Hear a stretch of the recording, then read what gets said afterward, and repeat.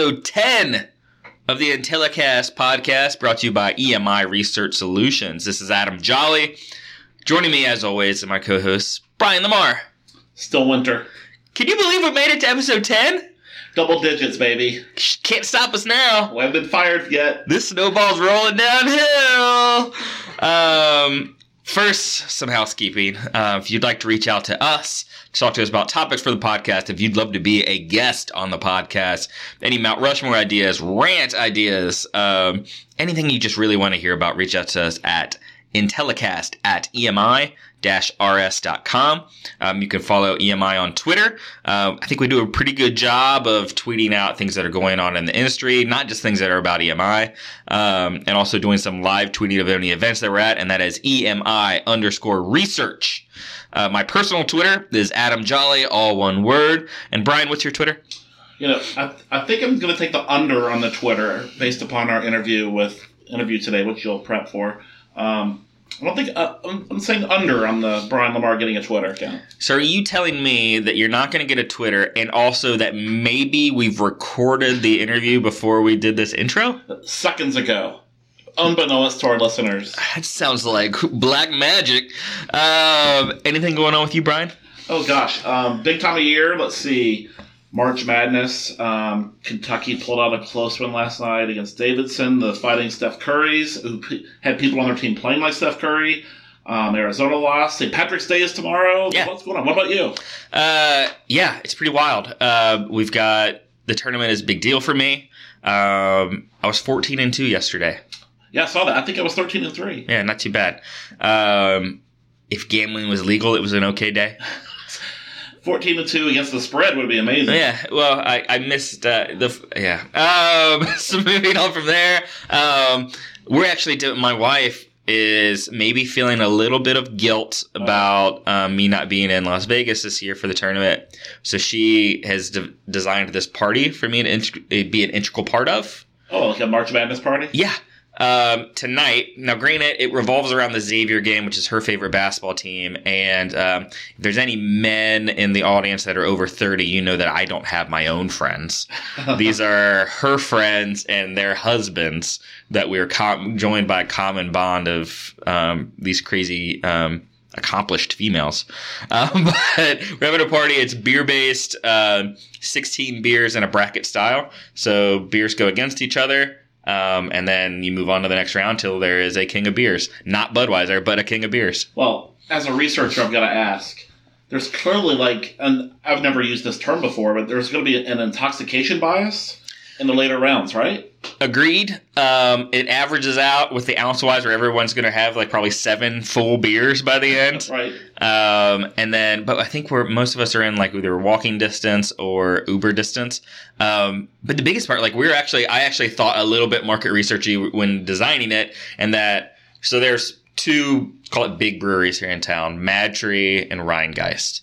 And both of them have their flagships they're all kind of the same styles. There's an IPA for Mad Tree, it's Psychopathy. The IPA for Rheingeist is Truth. There's Lift and Cougar. Everything kind of goes off of each other. Right. So we're doing blind taste tests for the first round. Wow. See who wins. So market researchy. I feel like I need to be there. Yeah.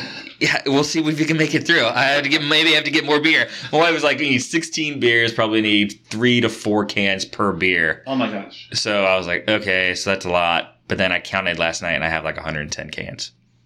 I went overboard. Man, what a Friday night. Hey, things happen in the suburbs, man. How about you? Anything going on for St. Patrick's Day, tournament, anything? Well, I haven't talked about this much on the podcast, but I'm really involved in our local government. There's only a few thousand people live in my township. In Ohio, we have townships. And we're having a little block party, and it's very controversial because we're shutting down some streets. If you live in Cincinnati, it's over there by the Porsche dealership, and it's a big ordeal. Brag. Well, it's right next to a Dollar General store, so okay. My neighborhood's very odd. But we're shutting down the streets, we're having some beers. I don't have high expectations, but it's within walking distance. It's pretty great. Not nearly as fancy as, chugging 16 cans of beer, but it'll be fun. All right, I'll take pictures of my part, too, and maybe post them on the blog. I don't know. We'll see what happens. Our guests today are Dan Quirk and Joe Ridholm of Quirk's Magazine and Quirk's Conference. And I think we're going to learn a lot about what they have to offer today. Just kind of the history. The Quirks family established the magazine over 30 years ago. And then, Patch Joe became the editor in 1988. And then Dan is, second generation into this magazine and kind of developed the event.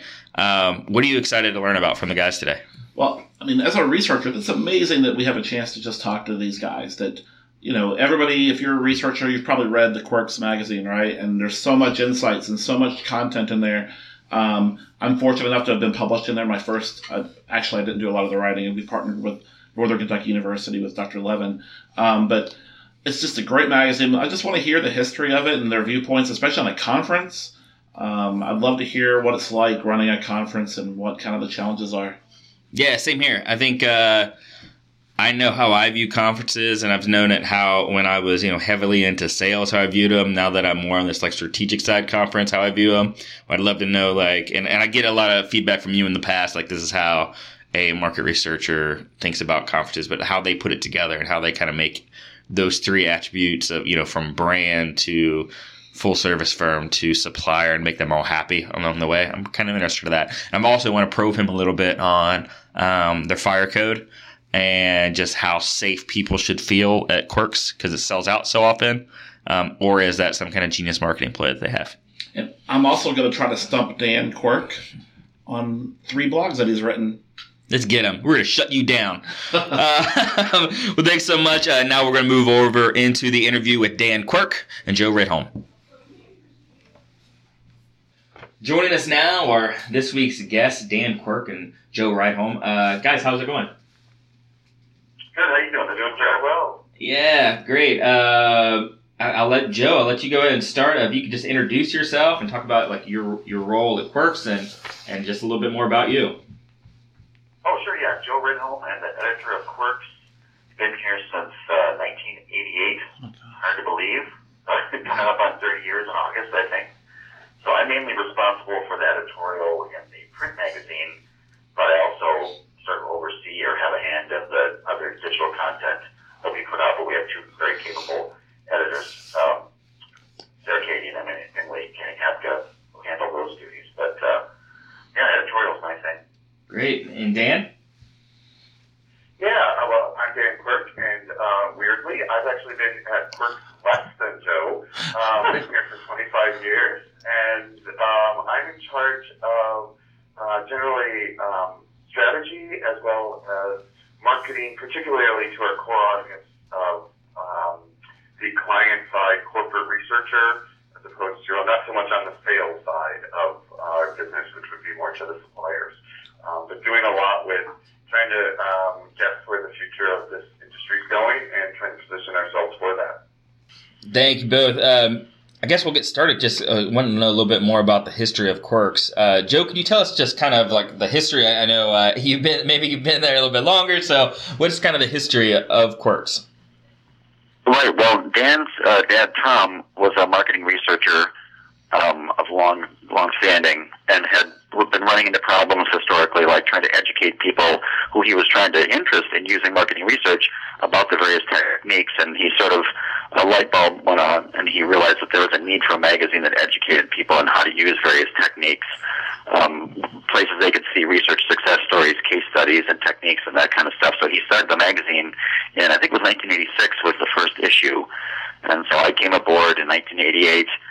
His idea was always to have the editorial be as objective as possible and not have self-serving articles from the marketing research companies touting their latest products and services, but rather something that had, the editorial had integrity, and so that people would keep coming back to the magazine because they would know that they're not, being sold to all the time, and that they would learn a lot of things. I mean, that was the one sort of thing that he imparted to me at the outset, was that it has to be very practical information that researchers can apply on their day-to-day job, and we weren't so much interested in the pontificating or the long-term vision of things, but more like what can, tips for focus groups or how to do a better segmentation, something like that the reader can use right away, and that they would keep coming back to that. And that if the readers showed up, then the advertisers would follow. So that's kind of been, we did the magazine for a long time, and then we kind of jumped into the event side, which, Dan and Steve Quirk have been active in. But yeah, thanks for the segue. Dan, as Joe kind of mentioned, it starts out as this publication. It's around for a long time and really an essential tool. I know for me, when I first started in the industry, one of the first things that was given to me is kind of like here you need to know the industry first was like 8 volumes of quirks, like just going through the months of like read this article, know how to do an online focus group, know the difference between phone and online, those type of things. But eventually it evolved into also being a conference. What was kind of the plan around that, Dan? When did the conference start? And I guess like what were the initial expectations versus where they are now? Sure. Well, so we started the conferences 4 years ago, so it just completed our 4th year of conferences because we do them in the spring. And really, it truthfully stems somewhat out of the 2009 crash. What happened for us is, when the crash happened, we saw advertising in the magazine decrease quite a lot. And there's also a change in the marketplaces. People advertise on Facebook, Google, do other things. But we knew we had this incredibly loyal and really deep list of 60,000 subscribers and a LinkedIn group of 50,000. And so we thought, okay, if we can't get as many research companies to market to this list, what can we market to this list? And that's when we decided to pursue the events area.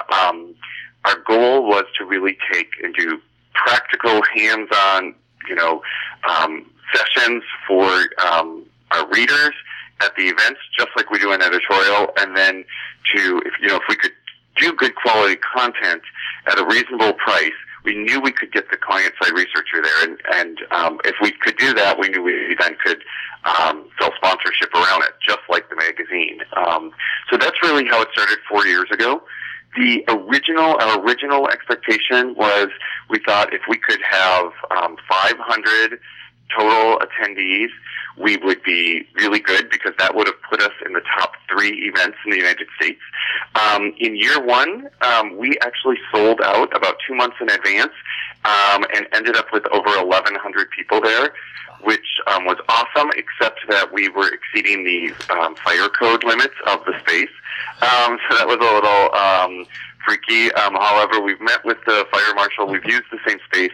They have now allowed us to up the number of people because of the way that we flow it. But every year for the past 4 years in our New York event, we have sold out well in advance. So that's awesome. Because of that, we started the West Coast event the last 2 years. And then for next year, our plan actually is to move the West Coast event to Chicago. And then because of demand we heard from readers overseas, we're doing a London event as well. Wow, that's great. Dan, I don't know if you've heard, like we've made jokes in the past about, I think Quirks was great, and the Quirks event was great in the marketing of it by saying the sold out. And we have made jokes about the fire marshal saying it at the door. If that's why you had to say sold out. So hearing you say that, it's like, all right, hey, that's true. Great. All right. Makes sense. People don't know the fire marshal actually walks through the event. And the most interesting thing is last year there was one booth we were required to take down because they said it was blocking a fire exit, and it was our own booth. So at least it was something that we hadn't sold. That's great. So you mentioned, next year there's going to be a London conference. I guess, what does that open you up to? Like, what are kind of the growth goals for going overseas? Yeah, really what we really wanted to do was we wanted to really tap an untapped market in terms of our model. So our model is sort of a hybrid. We charge very low fees for the client side to get in. Really, much like our magazine, we primarily make our revenue to cover the costs through the sponsorship and exhibition. And there wasn't anything like that in the London market, this sort of hybrid between a conference and a trade show. Really our goal was we were seeing that we were getting people in New York from Europe going, and we heard from those people that they would really like this event in Europe. We did also hear from many of our existing exhibitors. I think about 40% of them already have made reservations for London, so we know they're interested in reaching that market. And then, of course, there's all kinds of European firms that we have yet to tap that are interested in reaching our readership as well. And for years now, since we've had an electronic version of the magazine, our readership has been going international for at least a decade, if not longer, almost since the web, since 1996. So that's really our goal, is just to bring, take what we're doing in New York, since we sell out every year, and duplicate it as close as we can in Europe for that audience. That's great. It's a great goal, and I think will really help. It's not just growing the visibility of Quirks as an event and as a magazine, but I mean the same way that Quirks helps me here, and like going to the event helps me here. I know, like, primarily obviously I'm a sample salesman at the core, right? Not to like doll up with my LinkedIn profile says about me, but I think it's great to, like, there's great learning opportunities, and from everything I hear, Quirks is more so about the connections that you make, the networking that you make, but then what you learn and what you learn from some of the sessions, because it really is different. Like the magazine, It's different than just a bunch of pitches and a lot of disguise sales strategies. So I think that'd be great to move over to London. Well, and Europe is also known a lot for their conferences tend to be very academic in nature. Right. And so I think that will be a breath of fresh air, is sort of our approach, which is just much more hands-on, practical. We want people to leave a session going, I can implement that tomorrow, not some sort of PhD theoretical dissertation. Right. So. That's great. Let's go back to the publication for a second. Joe, I've always, like we said before, we're kind of fascinated always by the articles that are in there. And what do you look for, like when people submit guest articles, or when you're looking to maybe fill kind of a knowledge void? What are you looking for in those articles? Right. Typically, each issue has a specific editorial emphasis, but we also run articles that don't fall into any of those categories. So, as I always tell people, almost anything related to marketing research is of potential interest. Especially, as I mentioned earlier, if it's on the practical side, if it's tips and tricks and strategies type thing. I do try to run some sort of thought pieces or sort of higher up view type things when they seem relevant, or if they give people a new perspective on how to use a technique or something like that. But many of our articles are written by people on the vendor side, and I do have to stress to them, to not mention their own company's products or services.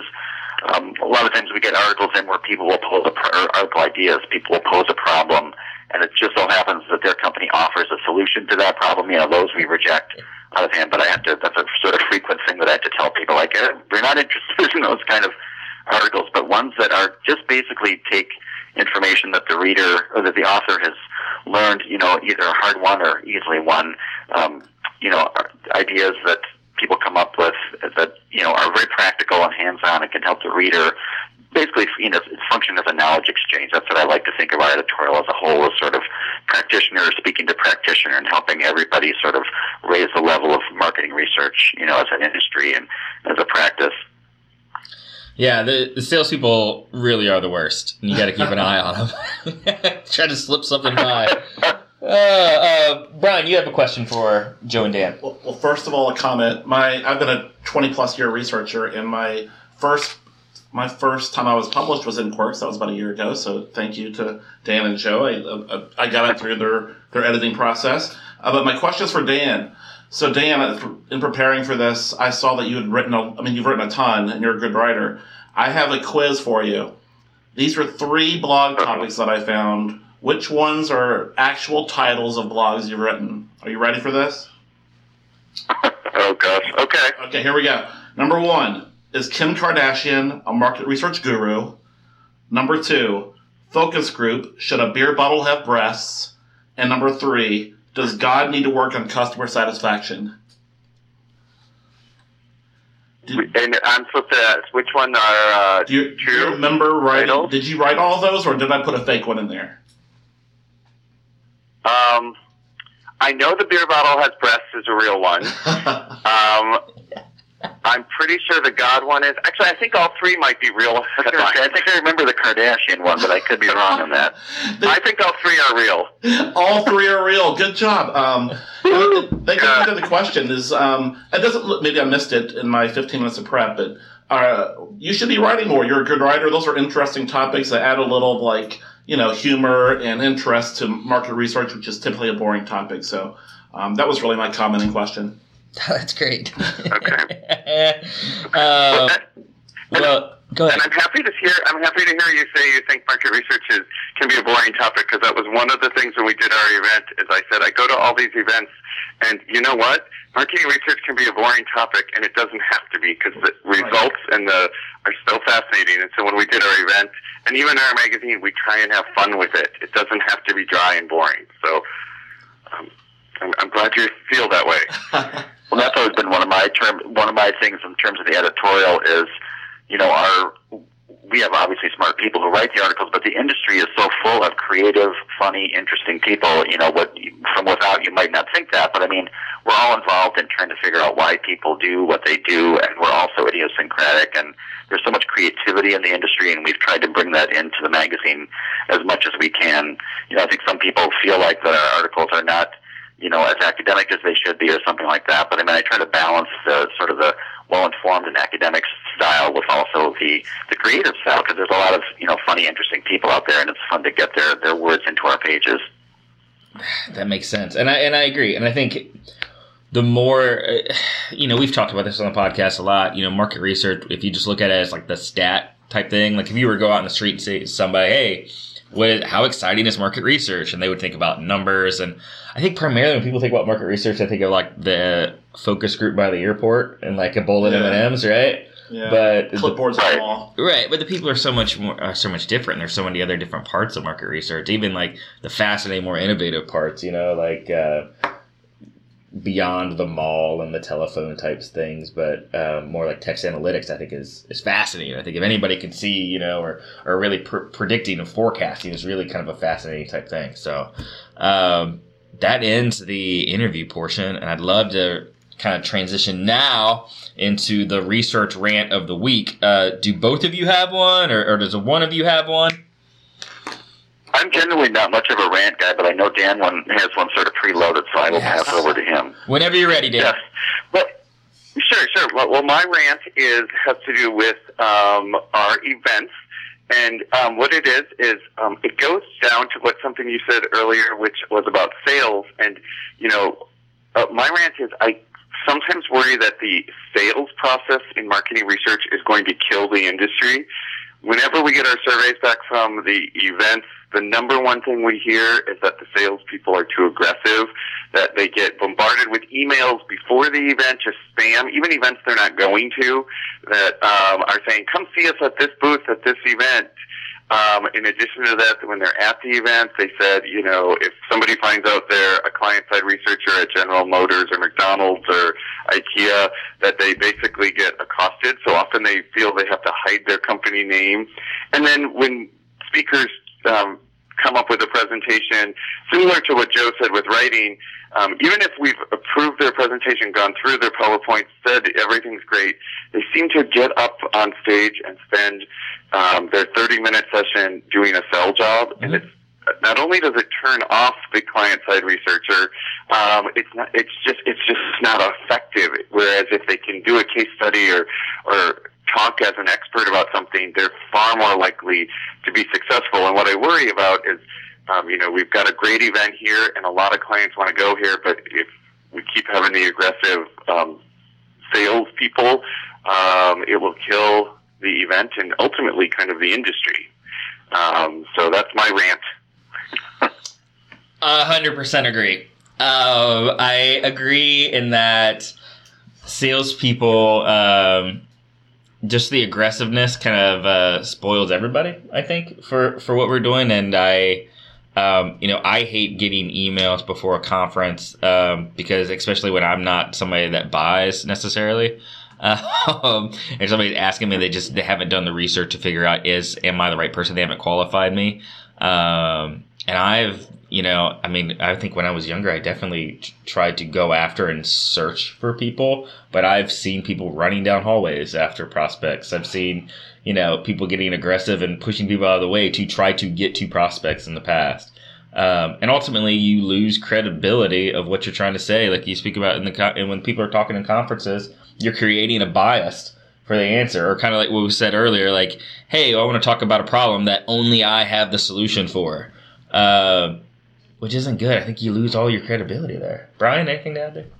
No, I agree. I experienced this as well. And I have friends on the client side. And I know I've seen them when they go to conferences, they flip their badge over or they hide their company name. And that's a big deterrent, I'm sure, for client side researchers going to these conferences to try to learn when they're barraged with people trying to meet with them. I mean, I get both sides of it. And, the conferences wouldn't exist without the suppliers, like you mentioned earlier, footing the bill for a lot of the sponsorship opportunities and attendees. So I'm sure that is a tough line to try to straddle when you're holding a conference. Yeah. When we had some reader comments where people would say, or attendee comments, they would say, like, some of these salespeople act like I've got a procurement checkbook in my hand and that I can just write a check for a project right there, and they're sort of mad when I don't sign on the dotted line. So I think that's something to keep in mind. It's like, I'm not a salesperson, but relationship building and like working together, establishing a bond so that maybe the check from procurement can come later on, as opposed to like right there, on the show floor. So it reminds me of a joke. Like, this was probably 7 years ago. I was going to a conference. It might have been like one of my first conferences I was going to, and my sales manager at the time came up to me and he had these he had blank insertion orders on them. And he came up to me with like 6, and he came up to me and goes, hey, just in case you close a bunch of deals, here's some blank insertion orders, you could write it in. And I looked at him, I was like, seriously? He was like, no, but think about this moment, how dumb that seems, that you would want to close somebody at a conference, expect them to buy from you right then, and take that as like your approach when you go to this conference to kind of slow down a little bit. So that's great. That's awesome. Now we're going to move into the more interesting, more entertaining, the more colorful part of the podcast, our 4 Ps. So Dan and Joe, you guys can kind of rotate. If you both want to give one, if you're passionate about it, that'd be great. We'll start with the first P, which is present. So, either one of you, what's the best birthday present you've ever received? I think I think I was 10 or 11. I got a Schwinn Apple Crate bicycle that was like candy apple red, and it had the gear shifter in the middle bar, and the very small front wheel, and it had like the sissy bar on the back, as they used to call it. So I wish I would have held on to that. I think it would be quite valuable, but that was pretty great. That's awesome. Yeah. And I had a stuffed monkey that I received as a kid, and I still have it, and I have traveled the entire world with this monkey, and I have pictures of him in front of all kinds of the Eiffel Tower in Germany. I've actually even brought him to trade shows before, so it's been on the showroom floor at SMR. So. That's great. That's awesome. Moving on, the next P is place. What place or day is your ideal setting or your happiest place? I would probably say for me, I'm a big baseball fan and a big Twins fan, Minnesota Twins, so probably Target Field on a beautiful summer baseball day. Oh, that's great. And for me, we live in Minneapolis, and so for me, it would be winter in Palm Springs, having coffee, sitting in the sun. That's great. Now moving on to purpose. Who has driven you to success? So if you were given kind of an acceptance speech, who would you be thanking that got you where you are today? I would probably say, and I know this, it's not on purpose, but I think Tom Quirk, Dan's dad, Tom, because he gave me my start in the industry. I was fresh out of the journalism school, and he basically handed me the keys to a magazine, which is pretty much unheard of. And he sort of led by example more than, sitting me down and telling me what to do. He was the first one in the office and the last one to leave every day, and was always involved. When we had, back in the old days when everything was done through the mail, he was there stuffing envelopes with the rest of us, and no job was ever too big or too small for him. So I think just learning how to always be there for the company, that nobody nobody is bigger than the company as a whole, and he set a great example. So I would probably say Dan's dad, Tom, for that. Well, that's great. Thanks. Yeah, and I would probably say my father for sure, but also we had a consultant that we used here, Jack Tesmer was his name, and crazy, he was like 83 years old, and he was the coolest guy I ever met at 83 years old, and he really was instrumental in sitting us down, talking about strategy, and saying, this is your company. What do you want to be doing both in life, and then where do you see market opportunity, and kind of combining those two things. So I have to give him huge credit for that. And unfortunately, he passed away of a stroke. Well, we were, not while I was with him, but while we were still using him. But I thank every day that he consulted with us. And when you're 83 years old, he was doing it for the love of it, not to make money, not to, not for his career goals. So he was great. Those are great stories, guys. Thanks so much for sharing. The last P in our group is person. And this is every week we give kind of a Mount Rushmore. So, the top 4 things in some type of category. And basically now that we're in the heat of the NCAA tournament, I want to ask you guys, what are your top 4 NCAA basketball moments? I would have to say it doesn't exist anymore because it was vacated, but the 96-97 where the Gophers lost to Kentucky in the Final Four.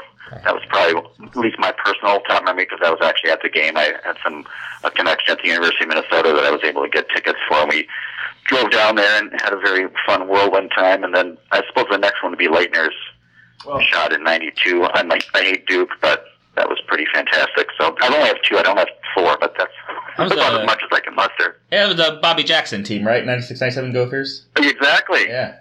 Sam Jacobson, Quincy Lewis, they each had a cup of coffee in the NBA, so... Yeah, and I have none. I don't really follow basketball. In fact, when I saw this on the agenda, I said, well, I know which of the Fantastic Four I like, but I don't with the Final Four.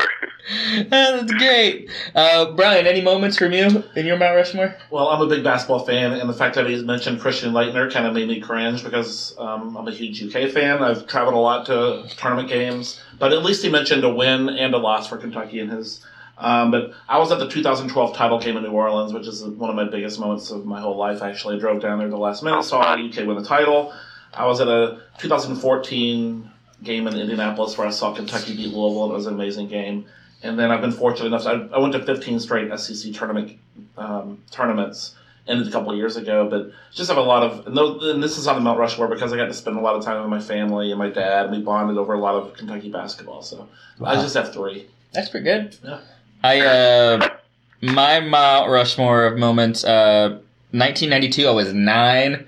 My dad took me down to Rupp Arena in Lexington, which was only like half hour away from my house, and we watched, there was a regional going on, Sweet 16 games, and I got to see the Fab Five play when I was 9. It was their freshman year. So I saw, Jalen Rose, Chris Webber, Jimmy King, and Ray Jackson. Yes, got them all, which was pretty big for me. My other one is 2007 Xavier basketball team. They made it to the Elite Eight. They lost to Ohio State with Greg Oden and all that, whatever. That was just really big time for local basketball here. My next one is 2009. My buddy of mine somehow scored these radio seats from like his dad that worked for Clear Channel Radio, which now, was that iHeartRadio. And we drove up, we got the tickets at like 4:00. We drove up, I was working here. I called Mike. I was like, hey, I got to take these days off. He was like, do it for basketball. So we drove to Syracuse in the middle of the night. It took us like 13, 14 hours to get there. We had seats 5 rows behind the Kentucky bench. That was the John Wall to Marcus Cousins year. We won the first game against Cornell. We lost the second game against West Virginia. And we sat right next to Drake on the second day, which is really weird. Oh, wow. Bizarre story, but that was my number 3. My last one was, I'll never forget this because it's so weird and random, but I go to Vegas every year typically for the tournament. This is my first year off in a long time, and last year I took a buddy of mine who had never gone out before, and he just didn't get it. Like, why do you go to Las Vegas? Like, why do you do that? Like, what's the big deal? And it was the first game on a Friday, so, out there it's a 9:30 tip-off, in Michigan against Oklahoma State. Michigan was up 4. The spread was 2. Oklahoma State hit a half-court shot at the buzzer that was meaningless. They still lost by 1, but they covered, and everyone went nuts. And I was like, that is why you come to Vegas for the tournament. That's, if gambling was legal, it's the best time ever. So, there's my moment. But now let's jump into the non-research round of the week. So anything makes either of you angry, basically, is what this time is. And I'll let either of you, Dan or Joe, or both of you, take it from here. Sure. Dan, have you got one? I'm trying to think. Yeah, mine would just be, recently I'm just like, I kind of wish Twitter was just done. I'm tired of Twitter. To me, it's an echo chamber. Both within the industry, it's just research, like suppliers talking to suppliers, but even in the world at large, I find it not helpful to anybody. It seems to be used, a lot of people want to use it to get famous, and we're willing to do anything and have a voice, and I'm not sure everybody should have a voice. Or at least not one that's not somewhat censored. So, yes, I'm tired of it. I'm with you. Protect people from themselves. Let's get it out. Well, thank you both. Thank you, Dan. Thank you, Joe, for the time today and for answering all of our questions. Anything you guys want to plug before we go?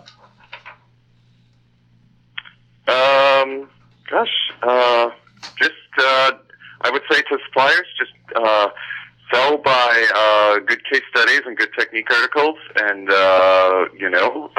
hey, if Quirks can help, we'll do what we can. Great. And anything? Yeah, I would say too on the article side, we're always looking for articles.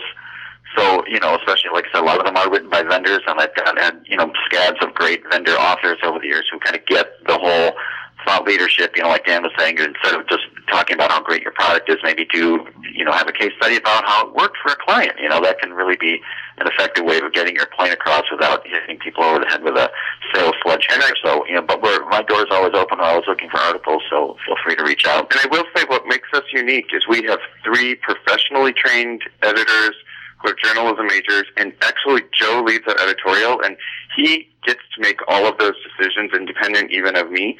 So he's making all the decisions based on the merit of the article. It has nothing to do with spend by the company or anything like that. He has complete control. So we're old school in terms of editorial that way. It is completely on a professional and up basis. So. Great. And how can they reach out to either of you? What's the best way? Sure. My email is just Joe, Joe, @Quirks.com. And I'm Dan at Quirks.com, Dan at Quirks.com. That's great. Well, thank you, Dan. Thank you, Joe, for your time today and just getting us, allowing us to know a little bit more about you guys, the history of the magazine, the history of the event itself. And we look forward to hearing more from you guys in the future. Yeah, thanks. Appreciate it. Thank you.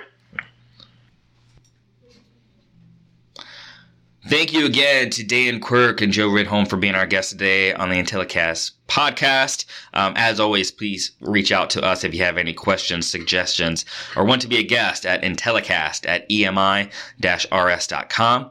Follow us on Twitter, EMI_research, or myself personally at Adam Jolly on Twitter. Moving forward, Brian, anything else to add? Anything that you thought was great from the interview today? I just loved hearing how funny they were. I thought they were interesting and funny, and I don't expect that. Maybe I have low expectations of other researchers, but they seem like just normal guys having fun, loving their job. Yeah, I think it's pretty. If you could work somewhere for so long and still love it and love the people that you're in, somebody like Joe that's worked with a couple different Quirk people, and now I think that's really cool. Yeah. All right, that does it for us this week. Thanks so much for listening, and as always, we'll see you next week.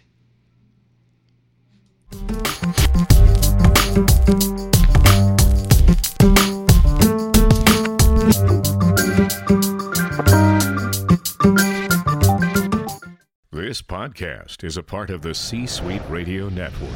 For more top business podcasts, visit c-suiteradio.com.